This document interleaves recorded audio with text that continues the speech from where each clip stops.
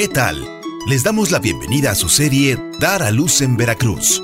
Cuidados que se traducen en salud, donde hablaremos de todo lo que podemos hacer para cuidar la salud de la madre y del bebé durante el parto, a través de un embarazo saludable y de poner en práctica un plan de seguridad que aquí les ayudaremos a organizar.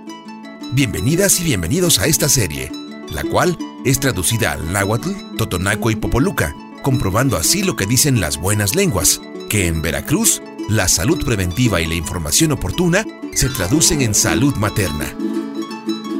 Recuerden que si desean escuchar la serie completa, la cual incluye 4 programas dedicados a las etapas de embarazo saludable, parto, cuarentena y salud del recién nacido, pueden consultar la página www.ssver.gov.mx y descargar estos capítulos o preguntar a su promotor intercultural o en los Servicios de Salud de Veracruz sobre la forma de tener acceso a esta información y así enterarse de todos los cuidados que se traducen en salud al dar a luz en Veracruz. ¡Comenzamos!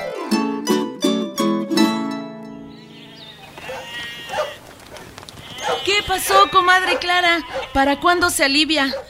Pues ya no me falta mucho, Remedios, pero a lo mejor usted me gana. Ay, pues aquí vamos. Mire que nada más porque tengo que ir por mi masa, que si no, me quedaba en mi casa tirada. Tengo un dolorazo de cabeza que hasta veo lucecitas y me zumban los oídos como si tuviera avispas. ¡Camínale, sinforosa! ¡Ay, qué burra tan terca! Oiga, pero eso no es normal. Y además es una de las señales que da el cuerpo y que advierten de peligro en el embarazo. ¿Y usted cómo sabe eso, Clarita? Pues es lo que nos han estado diciendo en las reuniones de los Servicios de Salud de Veracruz, ahí en la clínica, con el doctor Martínez. Yo voy para allá. Si se anima, la llevo. Pues viera que sí, porque ya me preocupé. Y ahora sí que a la burra aquí la dejamos y nos vamos a la reunión. Te quedas aquí, sinforosa, y te estás sosiega, ¿eh? ¡Qué bueno que se animó! Ahorita nos vamos. No más que llegue Esperancita. No tarda en llegar su autobús.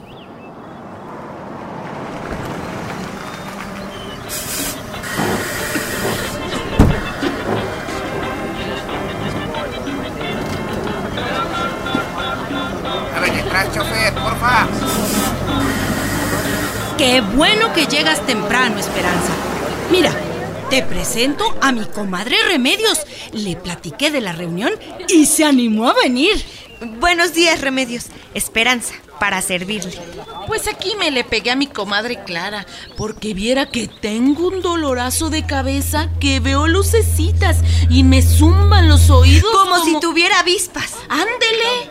Pues a lo mejor no es cuestión de vida o muerte, pero mejor saber a tiempo, ¿no? Pues muy bien decidido, Remedios. Y eso de que no es de vida o muerte es solo un decir, porque ya oímos en una reunión, ¿verdad, Clara?, que en todo México cada año mueren alrededor de 1,200 mujeres durante el proceso del embarazo, el parto o la cuarentena, dejando a muchas niñas y niños huérfanos e indefensos. ¡Ay, ni Dios lo manden! Pues ahora sí ya me preocupé. Ya vámonos para el centro de salud porque ya me urge llegar a preguntarle una bola de cosas al doctor.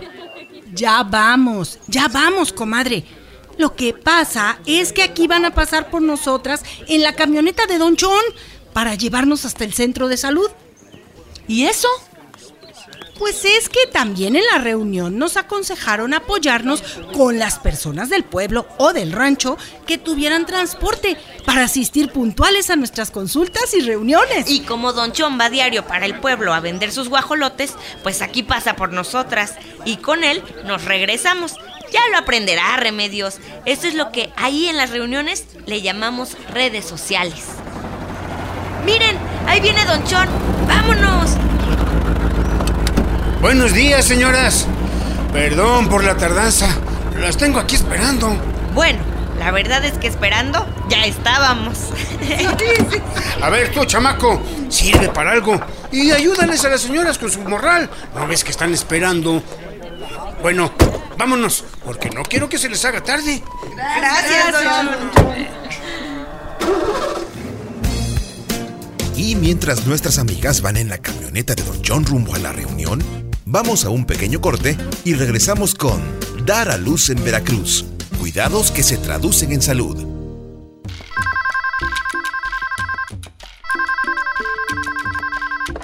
Sí, está llamando a la línea de atención gratuita para mujeres embarazadas 01800 2026 262. ¿Cuál es su duda? ¿En qué le podemos ayudar o orientar? Adelante. Sí, mire, señorita, yo quisiera saber si enfermedades como el VIH, el SIDA o la diabetes gestacional nos permiten o nos impiden amamantar. Muy bien. Mire, señora, en el caso de la diabetes gestacional, existe una prueba que se les aplica a las mujeres para saber si la padecen. Y de ser así, aún con diabetes pueden amamantar. No así en el caso del VIH o del SIDA, pues si la prueba sale positiva no debe darle pecho a su hijo y lo tendrá que alimentar con un sustituto de la leche materna recomendado por el médico. Muchas gracias, señorita. Estamos para servirle y esperamos sus dudas y preguntas los 365 días del año, las 24 horas del día, al 01800 2026 262, porque mujer prevenida vale por 2. ¿Sí? Está llamando a la línea de atención gratuita para mujeres embarazadas. Adelante.